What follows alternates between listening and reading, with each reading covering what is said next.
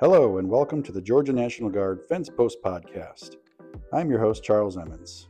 So it is the month of September, and that means a lot of great things. It's the start of fall, and also September 15th is the start of Hispanic Heritage Month. Hispanic Heritage Month celebrates the histories, cultures, and contributions of American citizens whose ancestors came from Spain, Mexico, the Caribbean, and Central and South America.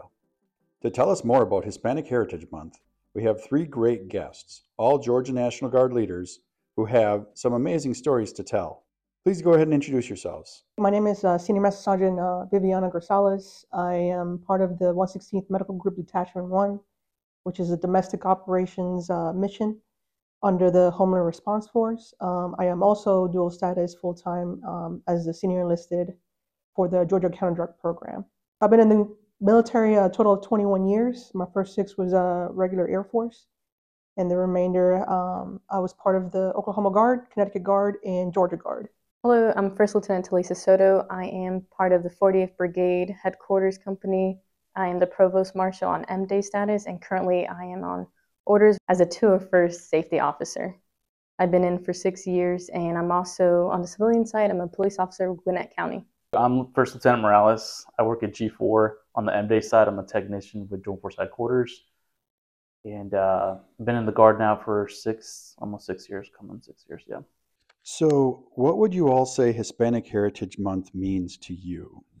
I think celebrating one of the largest ethnic groups is important, not only for that, but for diversity. And diversity is a military necessity.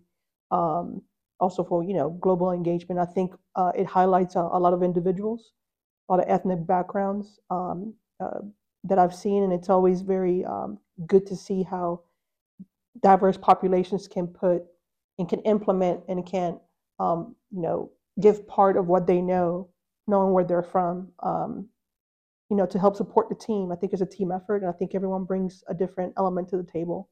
I think that's part of diversity, having that voice at that table, which is what the military is. For Hispanic Heritage, I think we celebrate it as a whole every single day by eating different types of food, being able to celebrate traditions and culture, and following family traditions as well. We're able to recognize history and the achievements we've also had. Please talk about some of your experiences growing up and what it was like to move to America and the state of Georgia. Yeah, so I was very young. Both parents, I'm from Colombia.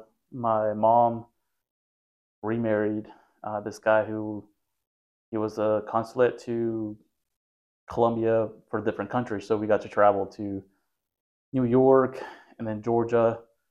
Long story short, they got a divorce. So we wound up getting our green cards and being able to stay here. So that's kind of how I wound up being here in Georgia. So, any memories from being a kid in Colombia? Yeah, absolutely. So one of the things that I'm very grateful for in general is some of the freedoms that we have here that we don't. And I think it almost takes somebody living outside of the United States to really appreciate those things. Like I mentioned before, you can own property and it's yours. You're not going to be bullied out, which has happened. And the FARC, which is the Freedom Revolutionary Army. So basically, they deal with drugs and cartels and stuff like that, kind of like your Pablo Escobar stuff. So when I was little, they came over to our cattle farm, my grandparents, and they basically took everything. They took all the eggs, some of the cattle, some of the horses, and my grandma just kind of hid us in the closet. I snuck out because I didn't know what was going on. I saw a guy with face paint and a machine gun. I thought he was really cool.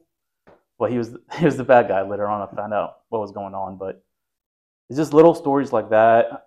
Speaking of stories, tell us about the ice cream man. But when I was little, essentially, the ice cream man was this dude on a dirt bike, and he would just come and,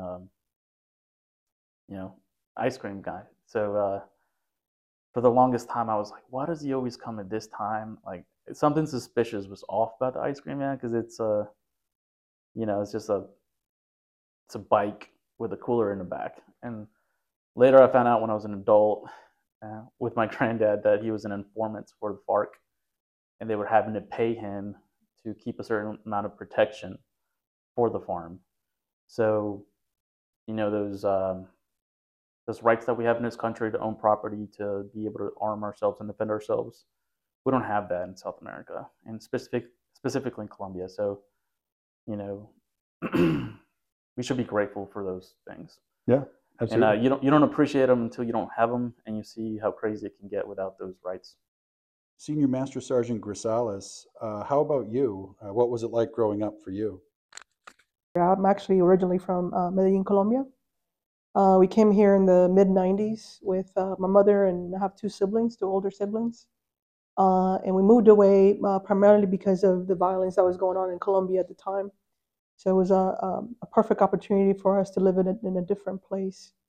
So we're all originally from Colombia. My grandparents, my great grandparents, we're all originally from one specific region, and we came here, for the American dream. And we grew up in an environment that was it was growing. It was growing in Gwinnett County primarily. A lot of Colombians moved from different cities, from New York City, from Florida. Um, Mainly because Georgia became that melting pot for a lot of cultures. It wasn't like that in the 80s and 90s, from what I've heard. Now it's full of every culture that I know. So yeah, we grew up in specifically Lawrenceville, Gwinnett County. And did you have challenges initially acclimating to the culture of Georgia? Absolutely. I think when you come from a culture where you just know your own, you just live with your own language and your own religion and your own customs, and you come into a place that doesn't know any of that. They know just on the surface, specifically the city where we were from. They just thought about one thing. I think the language challenge was a big thing for a lot of us. I was young. I was 11 years old, so it was easy for me to learn. Um, the customs, and just the access to simple things like public transportation, which was very easy for us. We would walk everywhere. I'm from a major city. Um, going to school and learning about other people from other places.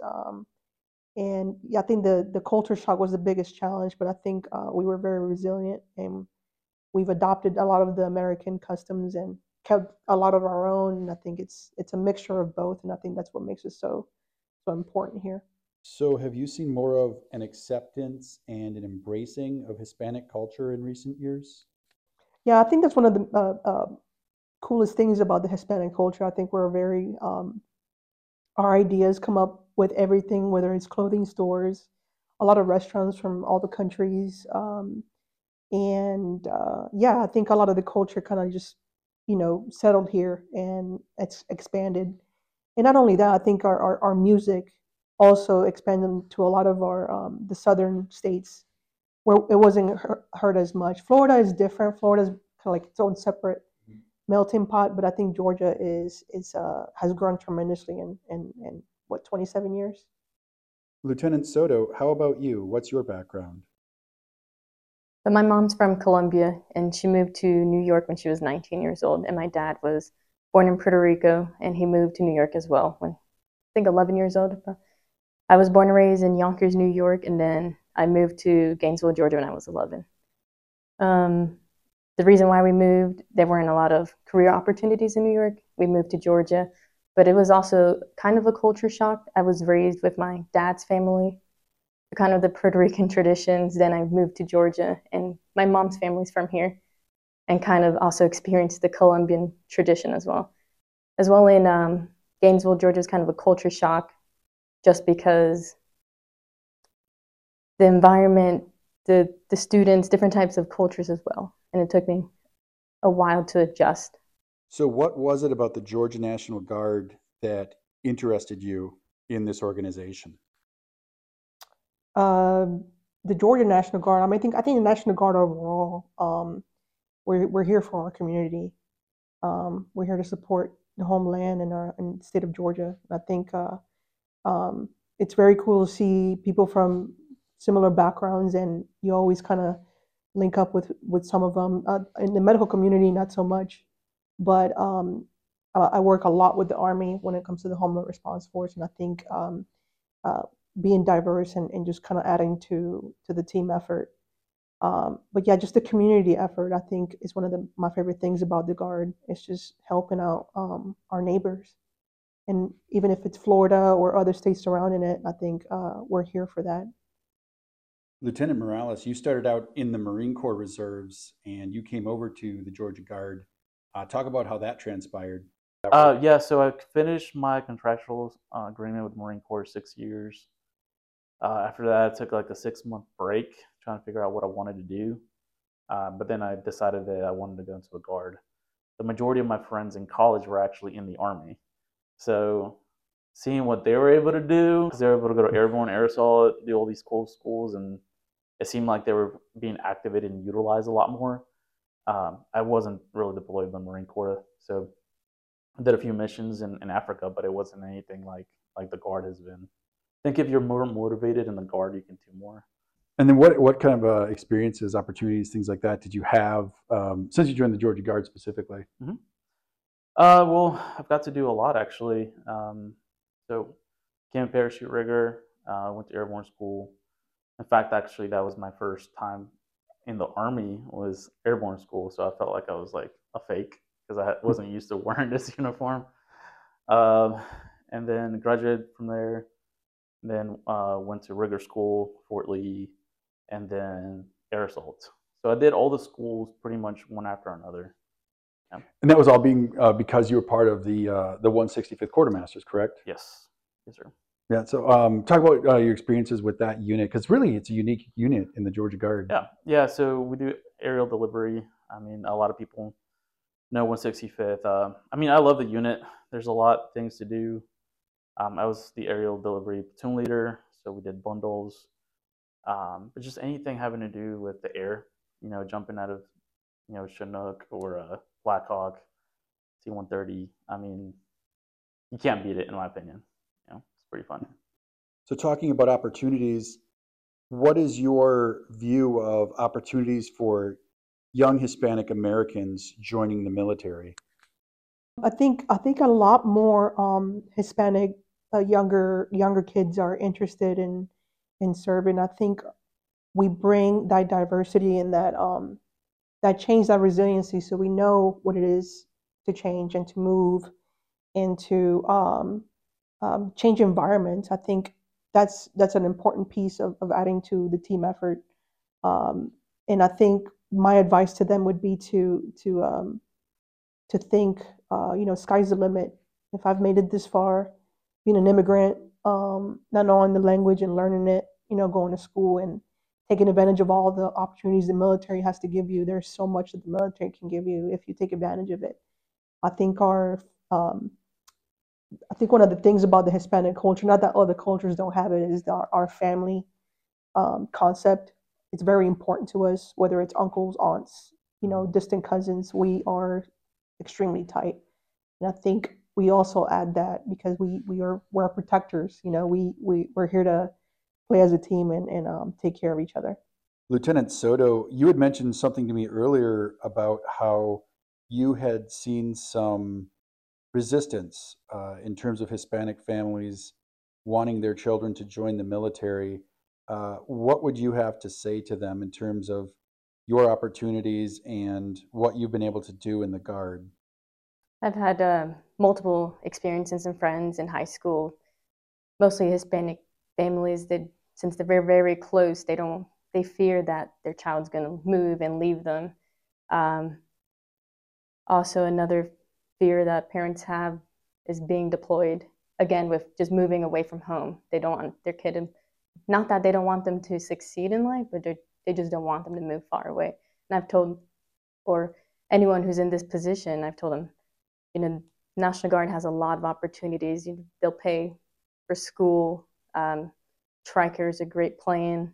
Family care. I went to Georgia Military College. I did the early commissioning program, which is you commission within 2 years.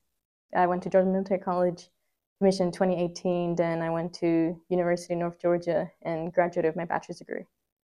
And I I came out debt free. I mean, just to add on to my previous topic, I think joining the military is kind of one of those things that can give you so many tools to succeed. And even after the military, I've taken advantage of college benefits. So the Air Force has the Community College of the Air Force. I've taken advantage of 2 associate's degrees with them. And during my active time, I was able to accrue the post 9/11 GI Bill, and that helped me pay for my bachelor's in business. I've taken various certifications on a medical side, and I'm actually currently working on a project management certification, which the military also pays for. They pay for the course and they pay for the test. And just any opportunities that I can take advantage to improve and learn. That's one of the things that I would tell young kids as well, is you will always be a learner or continuous learners, even when you're a professional. I think the TRICARE benefits are enormous. You don't pay as much. Well, unless you go to the dentist, then you pay a little bit better fee if you're high ranking like me. That's the only downfall of that. But medical benefits and discounts. There's just so much out there for the military, and the support that we have from the community is huge. Um, but I've taken advantage of any opportunity that I can get if the military offers it. You know. Have any of you had any experiences in the Guard, any exercises or deployments where your background has been an advantage for you? I think the coolest annual training trip that I had when I first joined the Oklahoma Guard, I transitioned from active duty to the Oklahoma Guard when I had my daughter. And our first AT in the Oklahoma Guard was actually Puerto Rico. We did annual training for 2 weeks at the San Juan Medical Center. And just to give you some perspective on the demographics of that unit, I was the only Hispanic, Spanish speaking. So I went ADVON, so advanced party, and I scoped out the whole place. We worked out of the medical center. We stayed at this Army fort, Fort Buchanan in Bayamon. And I basically did all the logistics as an E4. I was the only one that I could speak the language. And a lot of people from the States have this misconception that every Puerto Rican speaks English on the island. That's absolutely not true. And we spent 2 weeks in Puerto Rico, and it was amazing. It was beautiful. It was my first time on the island, and I think I go every year after that. But just the opportunities the military has been able to provide for me to, add with my background. I've interpreted for people, for patients, and it's always fun to tell people your story. And they ask you where you're from. When you get mad, you have an accent. I'm like, I do. It just comes out naturally. But yeah, it's very much in the forefront for me. But obviously, America has provided a lot of opportunities for me as well. As you've grown up and met other cultures, what have you learned about Hispanic heritage and the culture in general? I learned a little bit of history on Hispanic heritage a few years ago, and I remember that it used to just be a week, from what I learned, and now it's a whole month. So they kind of appreciate that. But I think um, just understanding what the heritage means, and for example, like Latin America is just an enormous ethnic group, but we're so individually different. We don't eat the same things in Colombia that we eat in Puerto Rico, or the accent or customs. Christmas celebrations are different. They're a lot more lively in Puerto Rico. They play instruments. It's fun. But I think just knowing and understanding that as a whole, as a community, like we learn the American customs, I think it's important. That's what the importance of the heritage is, so they learn about us as well. On behalf of the Georgia National Guard, thank you to our guests and those of you tuning in. Be sure to catch our podcast the first Friday of every month on all your favorite podcast platforms.